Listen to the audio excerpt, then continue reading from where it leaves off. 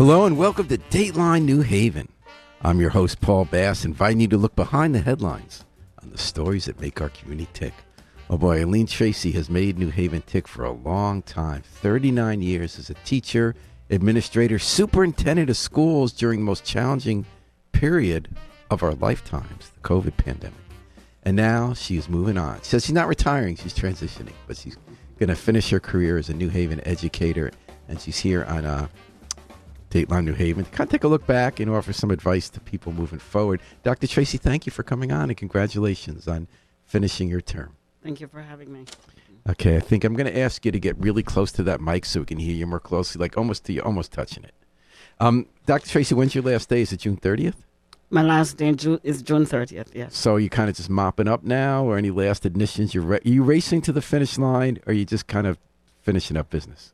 Finishing up business, cleaning up my office, and completing my staff evaluations. And How's it feel? I think it's bitter. It's bittersweet. It's mixed feelings because I've been out working so long, from age 16 and 39 years in New Haven. So that's many years of being an educator. In our schools? So, in our school, 39 years, from teacher all the way up to the top. So it may feel a little strange when I have a routine of getting up at certain times, looking forward to school reopening, school closing, and all those things. So it may feel a little strange, I guess, at first. And what's different as you leave? How is public school different in 2023 from how it was 39 years ago in 84?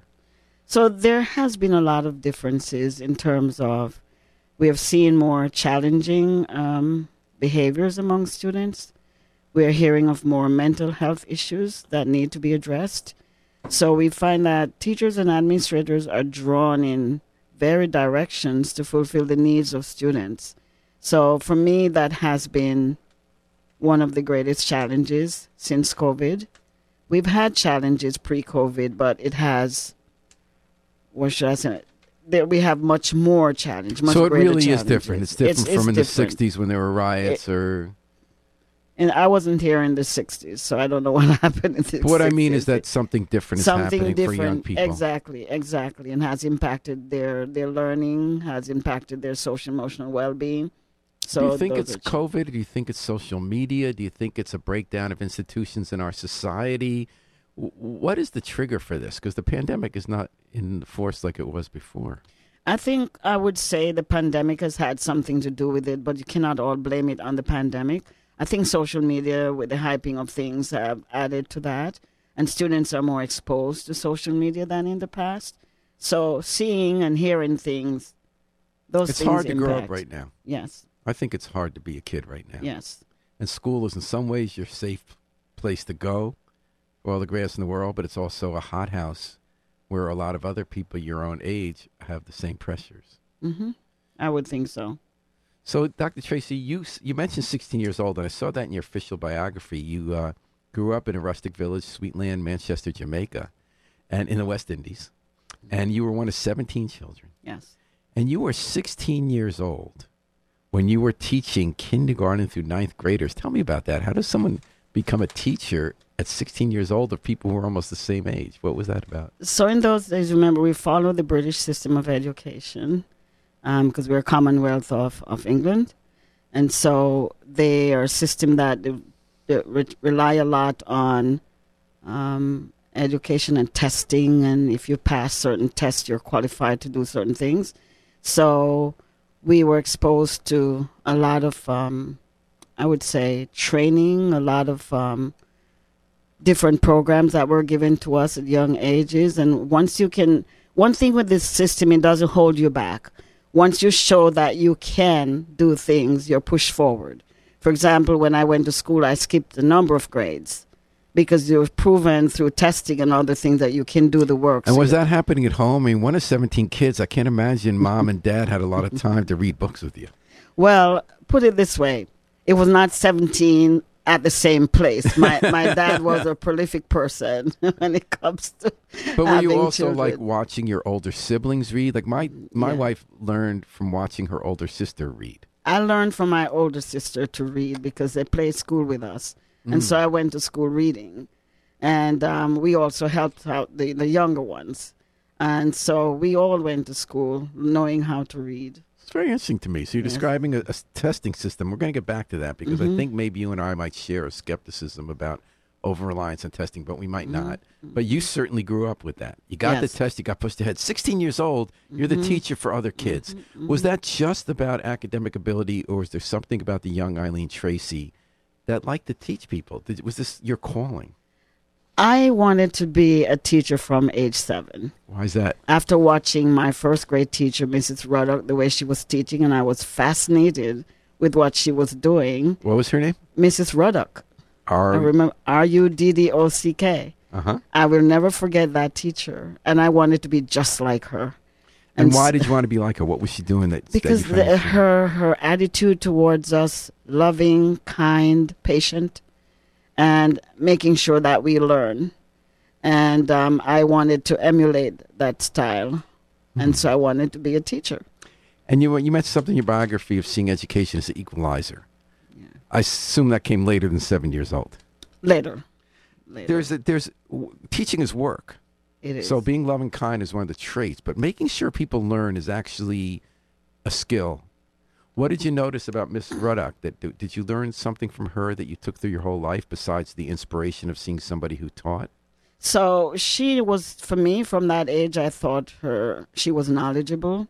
She was patient with the students because in those era we would call students who can't learn dunce, and they would have to put on the dunce cap. Oh, you really had dunce caps? They had to put on the dunce cap. Oh, my goodness. And I struggled as to why they couldn't learn, but this teacher in particular was very patient in getting us to learn our ABCs and to learn our sounds and to read our little books. And did people wear the dunce caps in her class? Students, but not me. But she'd use them. She would use them. That must have felt bad. Yeah, I don't think students feel bad like how the students today would feel. They expect it. And so it was not something that was stigmatized, as it probably would now be. Okay. And so I learned a lot from her. And when you can do things, they push you forward.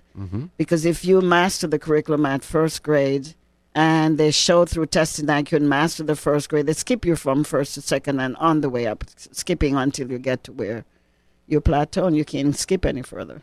What do you think about that? Because some people say, I know my wife and she has a friend who skipped grades. They felt that they weren't ready socially for that.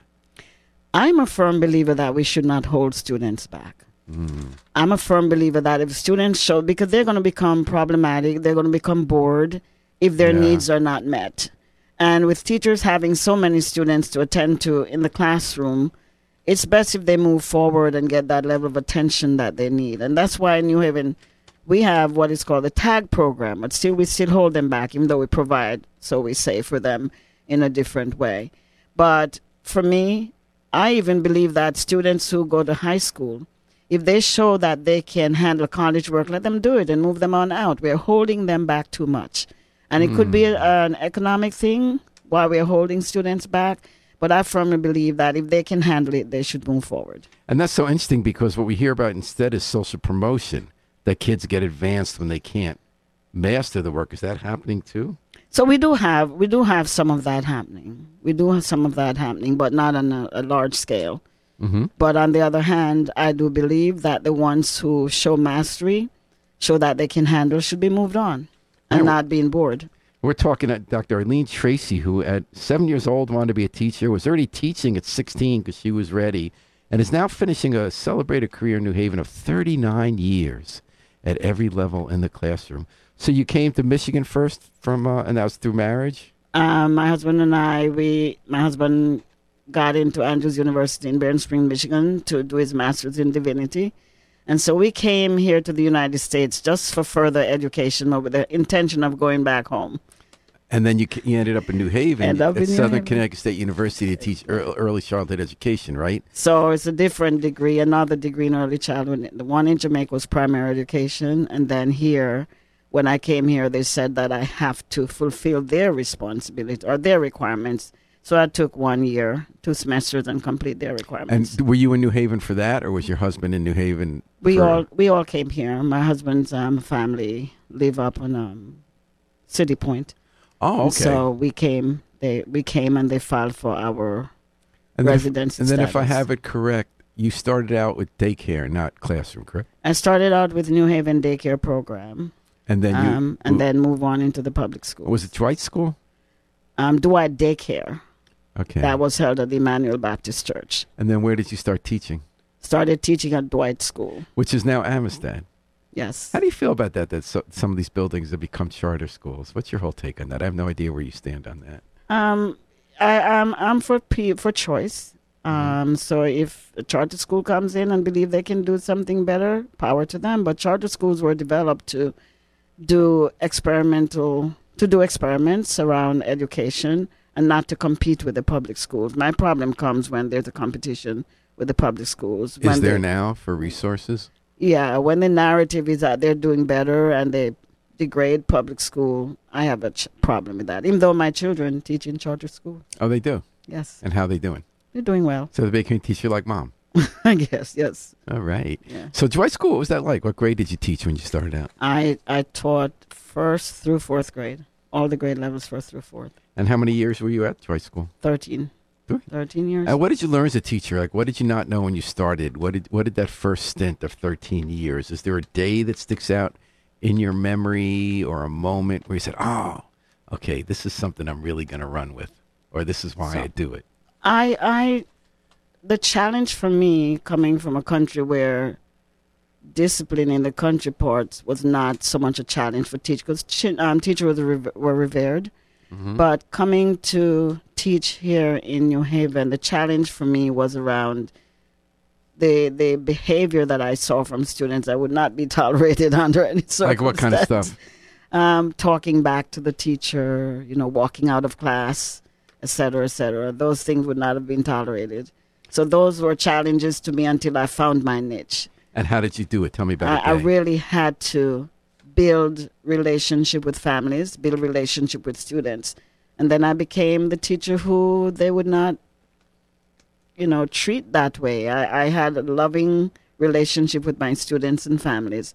Now tell me how you do that when they walk out or talk back to you. Are you the strict disciplinarian? Are you a combination of firmness and hugging? Do you set up a time to meet with them privately and with their parents to follow up? I mean, how did you make that happen? All of those. Strict, firm, but yet loving. And I think one of the greatest things for me was the relationship I built with parents, to the extent that even at my recent retirement, some of my students were there and could recount some of the things I did with them and how it made them feel, and that I'm still their best teacher. Mm. So that made me feel that I had an impact. Were some of those Dwight students there? Yes. How many? I saw there were 2 Dwight students were there. And this was how long ago was this retirement party? Just Thursday last week. Oh, last Thursday. Mm-hmm. Oh, wow. So do you remember a day at all in Dwight when it clicked? Do you remember a particular, not name, but like a particular student who did a certain action and how you decided to deal with it that set the pattern for how you would get that firm but loving? So I can recall I had a student who in 3rd grade was my most challenging student that I determined I would never name a child that name because it was challenging. What name?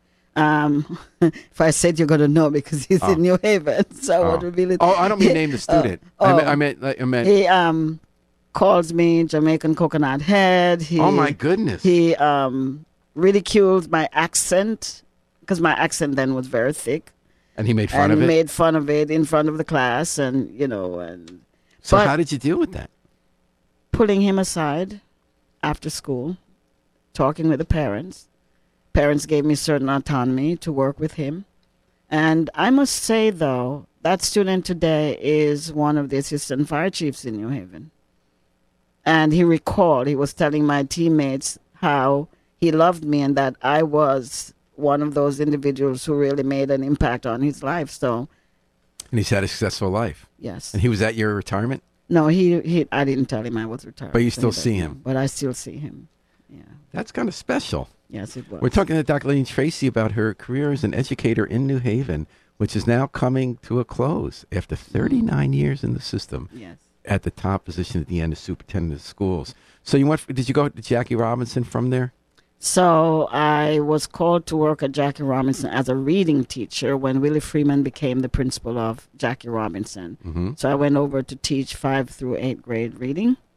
And after that, I became the house leader because then they had the house concept of red house, yellow house, and blue house with the different grade levels spread out among the houses. And then I became a staff developer, then an assistant principal, and then a principal. I was moved from there back to Dwight to become principal in 2004. You went to Dwight principal? I became a principal of Dwight School. And then when did you go back to Jackie Robinson? After 10 months, the superintendent asked me to go and merge Jackie Robinson and Martin Luther King. Mm-hmm. And so that's what I did. And what year was that? 2005. 2005. So I'm remembering the word baccalaureate sticks in my head. You had some concept for the school that actually got a lot of attention. Yes. You did something new with that school when it merged. What was the baccalaureate concept? So the International Baccalaureate concept is based on inquiry, was about discovery and inquiry, and we had to do units of inquiry at every grade level. It required a lot of training and a lot of helping students to take action around. As they study a topic, they take action, whether it's community or in the school or whatever. So it was a lot of novelty. Would an example be environment? Would an example be health? Would an example be helping people get along? It was social justice, health, environment, whatever the students choose to explore. And was it a middle school? It was a K-8 school. K-8, so even kindergartners are doing things like that? Kindergartners. So we have 2 programs, middle years and the elementary years. So we were certified to do both programs around the same time, which was unusual. But both programs, middle year and primary years program, for the International Baccalaureate. And people were clamoring to get into that school, correct? Even from the suburbs. Yes. Was it a magnet school? It became an inter-district magnet school with that theme. And why were people clamoring from the suburbs? The not so nice stereotype we get is that someone moves to the suburbs because they don't like urban living, right? They don't like people are different from each other. They don't like what's happening in cities. You had people from what towns wanting to come to school in New Hallville? So we were servicing about 18 different districts at our school, and the numbers went up to about 600. And so we had people coming in from all walks of life wanting to be a part because we sold the program very well. And we had students who were involved in selling the program, things that even adults did not understand. Many of our 8th grade and 7th grade students understood the concept, and they became our mouthpieces. And what are some of the towns they came from? We have from Waterbury, from the Valley, which is Naugatuck. That's a schlep. People got to drive. Yes, but we had buses. We had transportation. But still a long time. Students from Wallingford. So what did you from making that transition? I guess you made it gradually to administrator to principal. What's something you learned moving from the classroom to supervising, leading a whole school and building it up? What's something you could tell me that was similar to the way you learned in the classroom about both being firm and embracing? So what I have learned through all that journey was that you have to know what you're doing. You have to believe in what you're doing. You have to exercise a level of compassion and passion and show that you have interest in people. Because if you don't do those things, you're not going to go anywhere. So from the classroom level, you have to show leadership. And when I was a classroom teacher, I showed leadership. I worked with the accreditation. I was a lead on the accreditation for the school, which we passed.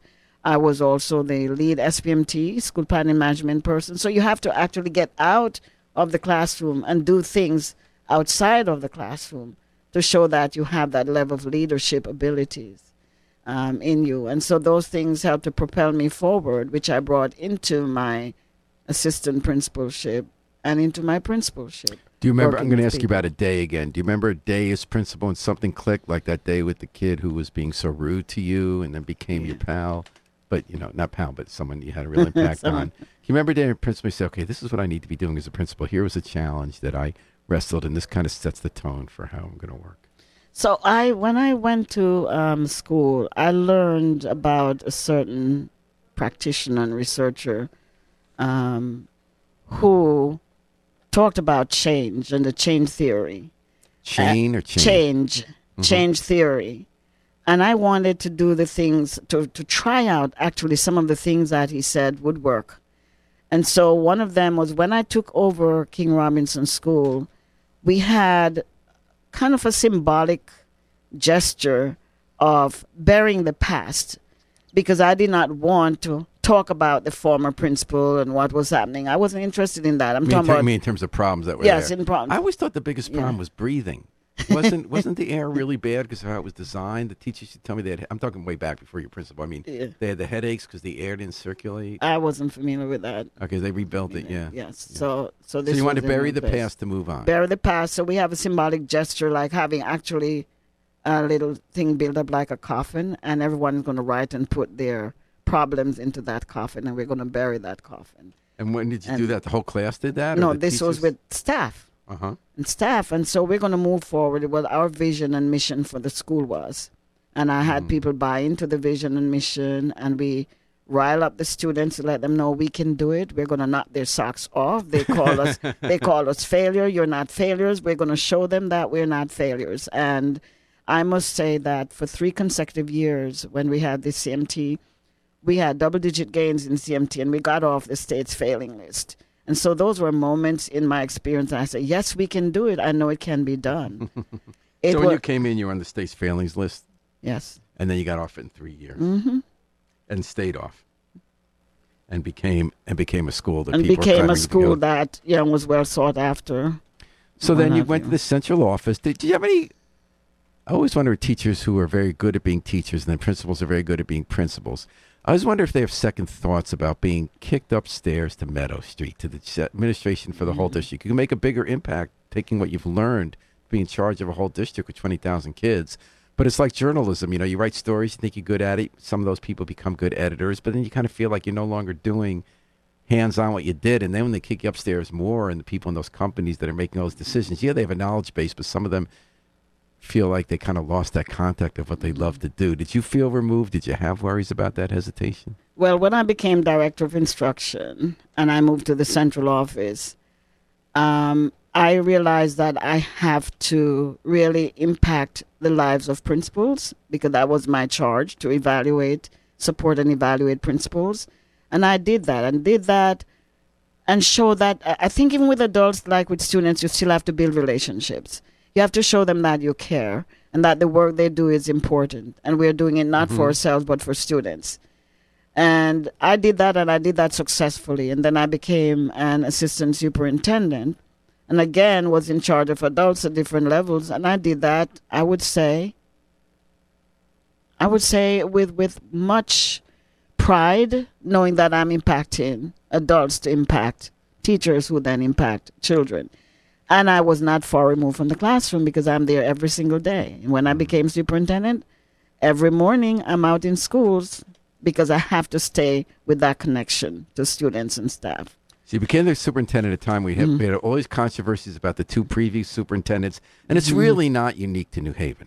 Police chiefs, superintendents of schools, all these jobs are high pressure. They pay well, and they're very high pressure, and people don't last in them very long. And all the rest of the stuff America is fighting about kind of comes into those 2 jobs, I would argue. People take out whatever they're scared of or worried about. They kind of, it becomes, and also people also want the contracts and the money at stake. So you become, were you concerned when you became the superintendent 3 years ago after all that controversy? You were a consensus choice. You were non-controversial. They said, we know Dr. Tracey. We're going to calm down for a little while and have somebody who knows the place run it. Were you concerned at all about the politics? Were you surprised by the politics? I'm familiar with the politics. I was familiar with the politics of New Haven after being here for so long.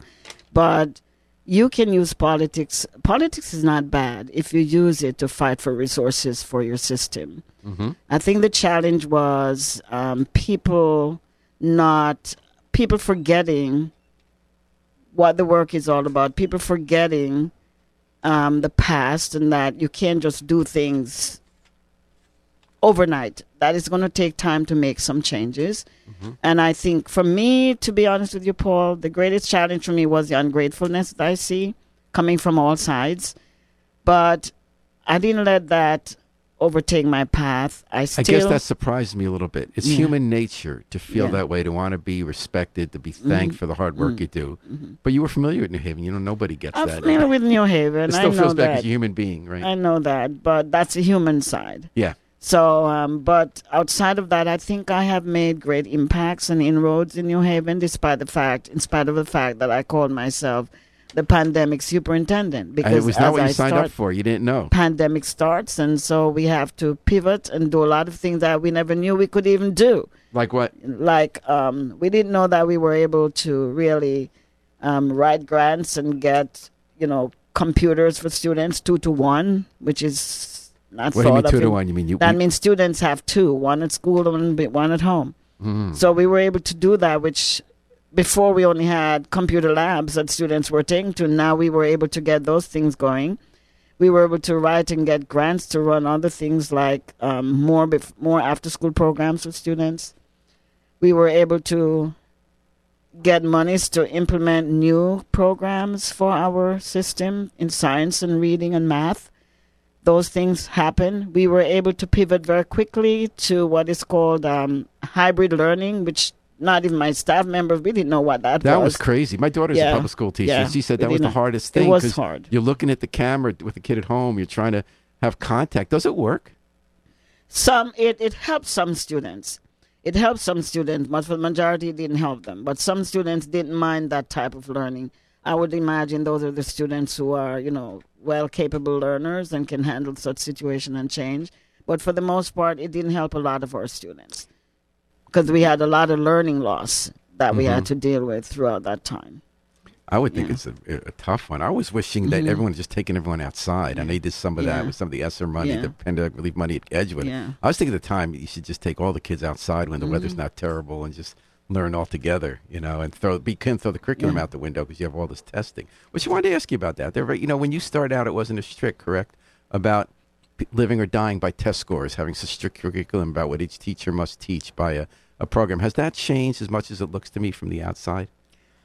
Is it more regimented and generic? Test scores has always been there with us from CMT coming all the way down. So that's not a new change. The only change with this new test is that it's more online. It's more computerized than the previous pencil paper. So you really don't actually know what the students actually know and don't know, because just to go up for a third grader to manipulate those different icons and things and drag things through across. I think they are better than we are. No, but I'm growing saying up with it. when we started it, if you don't train them, it's not going to happen. So you still have to train them to do those things. But I think they're getting acclimated to that, and it is what it is. I must say. So what they do. You started your life as a teacher, wanted to be a teacher at 7 years old. Mm-hmm. You became a teacher at 16. You came here with a real belief in education as the great equalizer. Are you leaving with that feeling still? I still believe that. Tell me about that. I still strongly believe that without proper education in this country, you're not going to go far. And not just this country. I think it's nationwide, national, not just, I should say international. You're not going to go far without that, because that's where the society is built up. They're expecting you to know certain things. They're expecting you to have certain skill sets in order to be successful. So I still believe What about without being an a human education. being? In addition to being successful monetarily, professionally, what about, at the college level, humanities is on the decline. What about becoming a human being, a functioning member of society that's changing faster than ever, and knowing how to think and how to be a citizen and how to be a human being? What role does that play in education? So I have said to my staff quite frequently that I am not a person who push test scores. I don't, because I want to see what else do my students have. What is the overall total development of the students, ethically, morally, socially, cognitively. Sometimes we spend so much time on the cognitive that we forget that those are the aspects of human development is there. So I'd rather see a student who is kind and compassionate when they leave. Because as I say to my staff, when they go out to get a job, no one is going to ask them, what was your test score? No one really cares. But you also have to look at our graduates at the high school level, those who have gotten into college, those who have come back to work with us, those who have been successful in other fields. And it's not about the test scores. It's test score. I have worked with students for 30 years at Southern who did not have good grades or good test scores, and many of them are lawyers and doctors and judges today. So you don't put your all into test scores. You put your all into the whole total development of the student. So we discussed before, you're not retiring. You're retiring from New Haven. You're transitioning. What are you transitioning to do? We talked about your church and some education work you're going to do there. So one of the other side of me, as I worked as superintendent of New Haven, or teacher for that matter, I'm an ordained minister. Oh, I didn't know that. And so I take that work also seriously. But now I'll be able to spend more time working on that with my husband, working on our schools that we have started. What's the name of the school? It's Seventh-day A Remnant School of Divinity. A Remnant? A Remnant. A Remnant School of Divinity. And you can be working on building up. What's your husband's name? Dr. Donovan Tracey. Donovan Tracey. Well, that sounds like you're still going to be in the mix. I'm still going to be in the mix. So there's a lot of work to be done. And I'm not the person who can ever sit still.